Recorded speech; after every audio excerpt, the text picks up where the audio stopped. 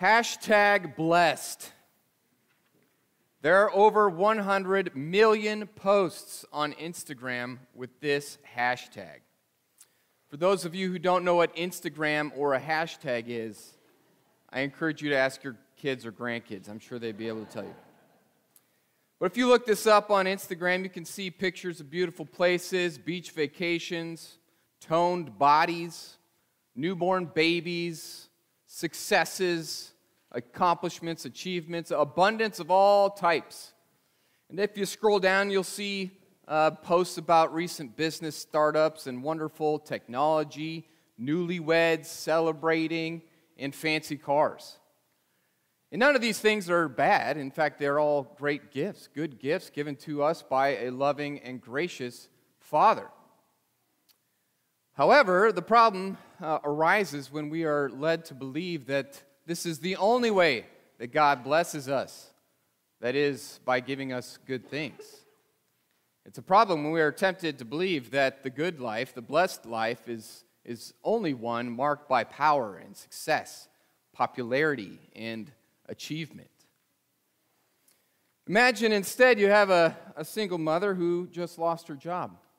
And in her post, she posts about how she wonders how she's going to make her next mortgage payment, or how she's going to put food on the table for her kids, or how she's going to pay for that clunking sound in her car that she knows needs to be repaired. What should this woman's hashtag be on her post? Hashtag not blessed? Or how about that man who worked, 40 years in his career, and he was looking forward to retirement and going and traveling with his wife and seeing the world. And in his most recent status update, he shares how he got a phone call from the doctor. It was bad news. The test came back positive, and he does have cancer. And he only has a few months left to live. What should his hashtag be? Hashtag cursed? Well, in Matthew chapter 5, Jesus describes the blessed life. And it is, to say the least, countercultural, if not totally upside down to the way that most of us view reality. But in these pronouncements, these beatitudes, we call them, Jesus describes what a blessed life looks like for his disciples. And we're going to explore these and see what they have to say about life in the kingdom of God in general. But specifically, it's a key to understanding the rest of Jesus' sermon on the Mount in Matthew chapters 5 through 7. So, Jesus starts out this sermon, gathering his disciples to him, and the crowds are listening in behind, and he makes these 9 blessings about how his disciples will be blessed. And it is important to understand that Jesus isn't telling his disciples to do something with these Beatitudes, but rather he's sharing with them these future blessings that will be theirs in the new heaven and the new earth. The fancy theological word we use for this is eschatological. These are eschatological blessings, where they will be fully realized in the eschaton, or the end times, when Christ returns. And yet, here's the paradoxical nature of them. They are ours now, these blessings for disciples of Jesus, but not yet. Now, but not yet. So the first 4 really have a common theme of human inability and helplessness. First one, blessed are the poor in spirit, for theirs is the kingdom of heaven. Now, when we think about the blessed life, we don't usually think about poverty. But notice how Jesus doesn't say, blessed are the poor, but rather, blessed are the poor in spirit. What does this mean? To be poor in spirit. Who are the poor in spirit? Were they those 12 disciples that Jesus had called to himself? Or were they the crowds? Were the crowds poor in spirit? Or how about the woman at the well? Was she poor in spirit? Or any of the people Jesus healed? The demons that he casted out of these people, were they poor in spirit? Or how about the scribes and the Pharisees? Were they poor in spirit? Or maybe St. Paul. If anybody was rich in spirit, it had been that guy, right? He was zealous for the Lord. Well, God's word tells us that we are all poor in spirit. Every last one of us. That's what Jesus is getting at here. Y'all are poor in spirit. And the ones who are blessed are people who realize this, who confess this, who acknowledge this objective condition that we're all conceived and born into sin, the sinful state. Blessed are those who agree with St. Paul when he writes, all have sinned and fallen short of the glory of God. The poor in spirit of those who realize their moral bankruptcy and their utter inability to do any good of themselves. The poor in spirit of those who confess this and realize this. Blessed are the poor in spirit, for theirs is the kingdom of heaven. Second one, blessed are those who mourn, for they shall be comforted. Again, when you look on Instagram, you're not going to see a whole lot of photos of people grieving the loss of a loved one and the hashtag blessed on it, right? And yet Jesus says, blessed are those who mourn, for they will be comforted. Another way to say this, or to expound upon it, is blessed are those who mourn over their sin, for they shall be comforted. This is kind of ties into the first beatitude. People who start to realize their condition as poor in spirit, they begin to grieve it, they begin to mourn it, their own sin. God, it's my own fault, my own most grievous fault. Those who mourn also over the sin and brokenness that they see in the world, they too will be comforted on the last day. There's plenty of brokenness and sin to mourn over, to grieve over. You just turn on the news and you see it all the time. We got mourning over our own sin and the sin that is committed against us. We mourn over the brokenness in the world. There's violence and chaos and disorder and war and famine and plague and disease, death. There's lots to mourn over. The alleviation of these things, this brokenness, we look forward to being ameliorated when Christ returns. These things will be made right. And throughout history, and from time to time, you'll get some people who say, but if you follow me and do as I say, I will bring you peace on earth. I will alleviate your suffering. I will bring you to the promised land. I don't know if you've heard some of this lately. Some powerful people have a plan to save the world. They are self-appointed saviors of the world. And they have slogans like this. I don't know if you've seen this one before. Anybody? Yeah, a couple of you? Yeah.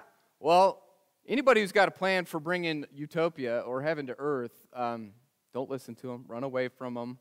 This is a spirit of the Antichrist or against Christ. Why? Because Jesus already saved the world 2,000 years ago. And he's going to bring it to completion when he returns. And that's where our hope is. So blessed are those who mourn over the brokenness and sin in the world, for they shall be comforted on the last day. Blessed are the meek, for they shall inherit the earth. So this word meek has the meaning of lowly in condition, or humble in regards of not being able to provide for oneself. And again, Jesus is usually talking about the spiritual realm, those who are not able to provide their own righteousness. These are the people that shall inherit the earth. The proud and the powerful, they get their fun now, and they think they have the earth now. But the good news here in this beatitude is that the lowly and those that can gain nothing, they will inherit the earth in the end. Number 4, blessed are those who hunger and thirst for righteousness, for they shall be satisfied. Again, when we think about the blessed life, we don't picture people who are hungry and thirsty, right? But in the kingdom of God, Jesus announces this blessing upon those who hunger and thirst for God's righteousness. Or another way to say this is those who hunger and thirst for God's righteous saving deeds.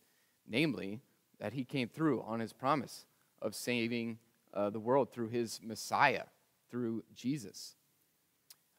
In this beatitude, we also get the sense that those who are hungry and thirsty for God to make things right finally, to vindicate himself and his purposes, blessed are those who are hungry and thirsty for that, for God to come back and make all things right, for they will be satisfied. finally, on the last day, we will be satisfied in the Holy Trinity, in Jesus, the bread of life.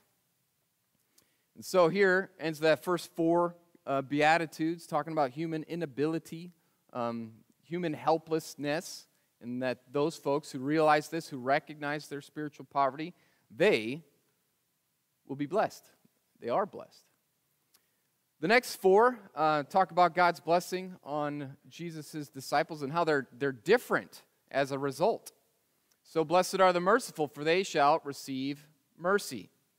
Jesus' disciples are merciful. By virtue of their relationship with Jesus, they show mercy. Being merciful is not something that we can opt out of as followers of Christ. Disciples of Jesus do not hold grudges, do not hold resentment and bitterness, but forgive as they have been forgiven. They show mercy as they have received mercy from God. And so, blessed are those, the merciful, for they shall receive mercy. Number 6, blessed are the pure in heart, for they shall see God. Now, most theologians agree that the background for this beatitude is actually Psalm chapter 24, which reads like this: Who shall ascend the hill of the Lord, and who shall stand in his holy place? He who has clean hands and a pure heart, who does not lift up his soul to what is false, and does not swear deceitfully. Now, for Christmas this year, I made my wife a napkin holder, and I wrote on it with my little wood-burning tool, "Give us clean hands," Psalm 24. Do you get it?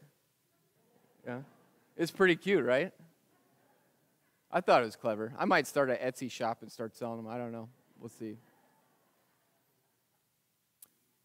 But this isn't exactly what the psalmist is talking about, right? Having clean hands at the dinner table is not how you have a right standing before God, but rather the key to this passage is blessed are those with a pure heart who do not lift up their soul to what is false, who do not believe in a false God. Those who are pure in heart believe in the one true God and his Messiah, Jesus. These are they who have a pure heart. And this is a gift.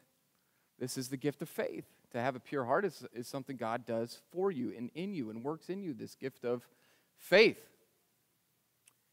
And so in Exodus, if you remember, God said to his people, the Israelites, "No one may see me and live." The very presence of the Almighty God is too much for us to bear, us poor sinners, to see his fullness. And yet, in this beatitude, blessed are the pure in heart, for they shall see God. One day, when Christ returns, on the last day, we will see God face to face and enjoy his glory forever. Number 7, blessed are the peacemakers, for they shall be called sons of God.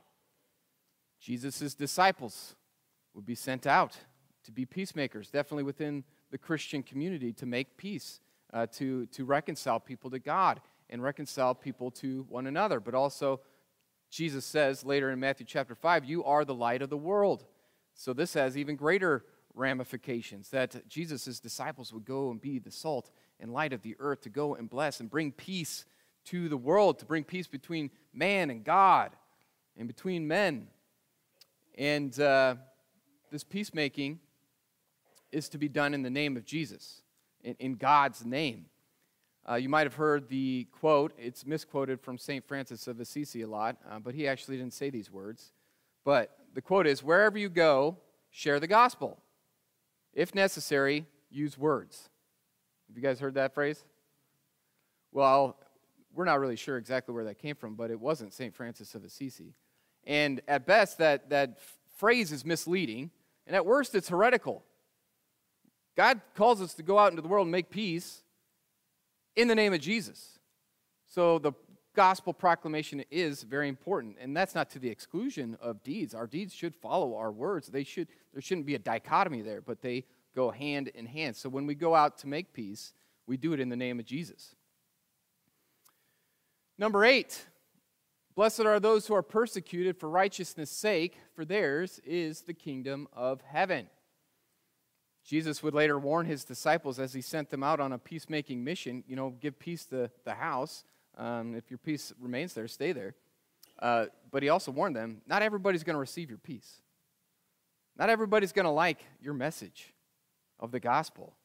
Not everybody's going to like what you have to say about sin and salvation and God and his relationship to mankind.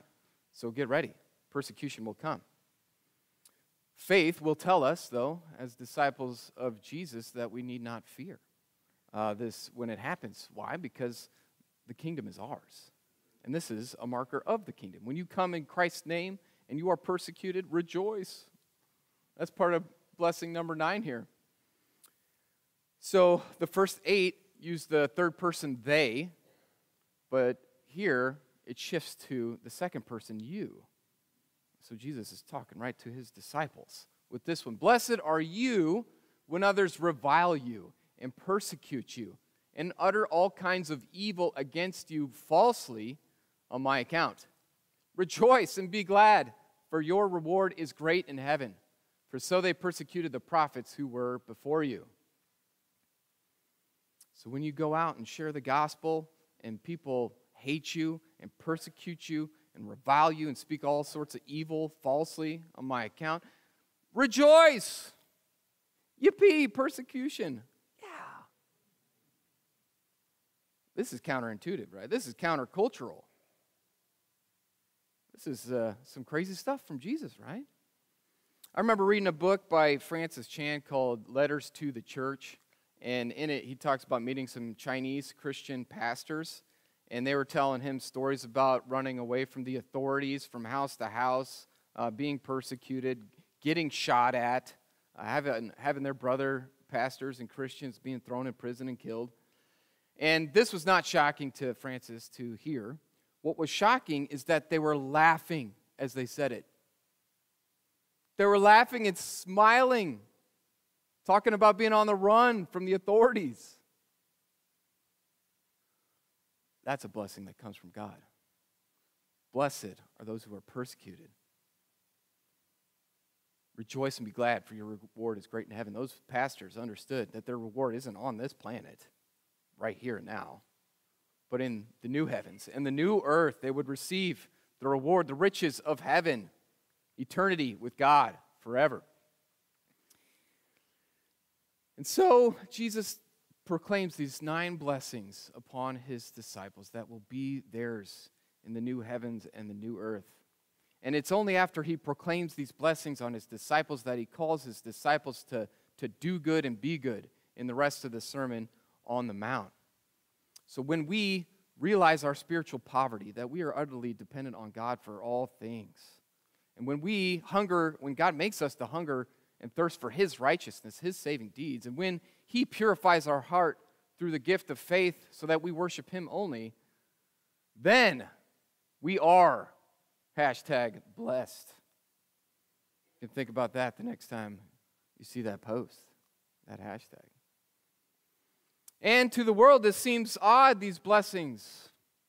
Seems countercultural, counterintuitive, maybe even foolish to some. St. Paul writes this, and I'll leave you with this today. But God chose what is foolish in the world to shame the wise. God chose what is weak in the world to shame the strong. God chose what is low and despised in the world, even things that are not, to bring to nothing things that are, so that no human being might boast in the presence of God. And now may the peace which surpasses all human understanding guard our hearts and minds in Christ Jesus now and forevermore. Amen.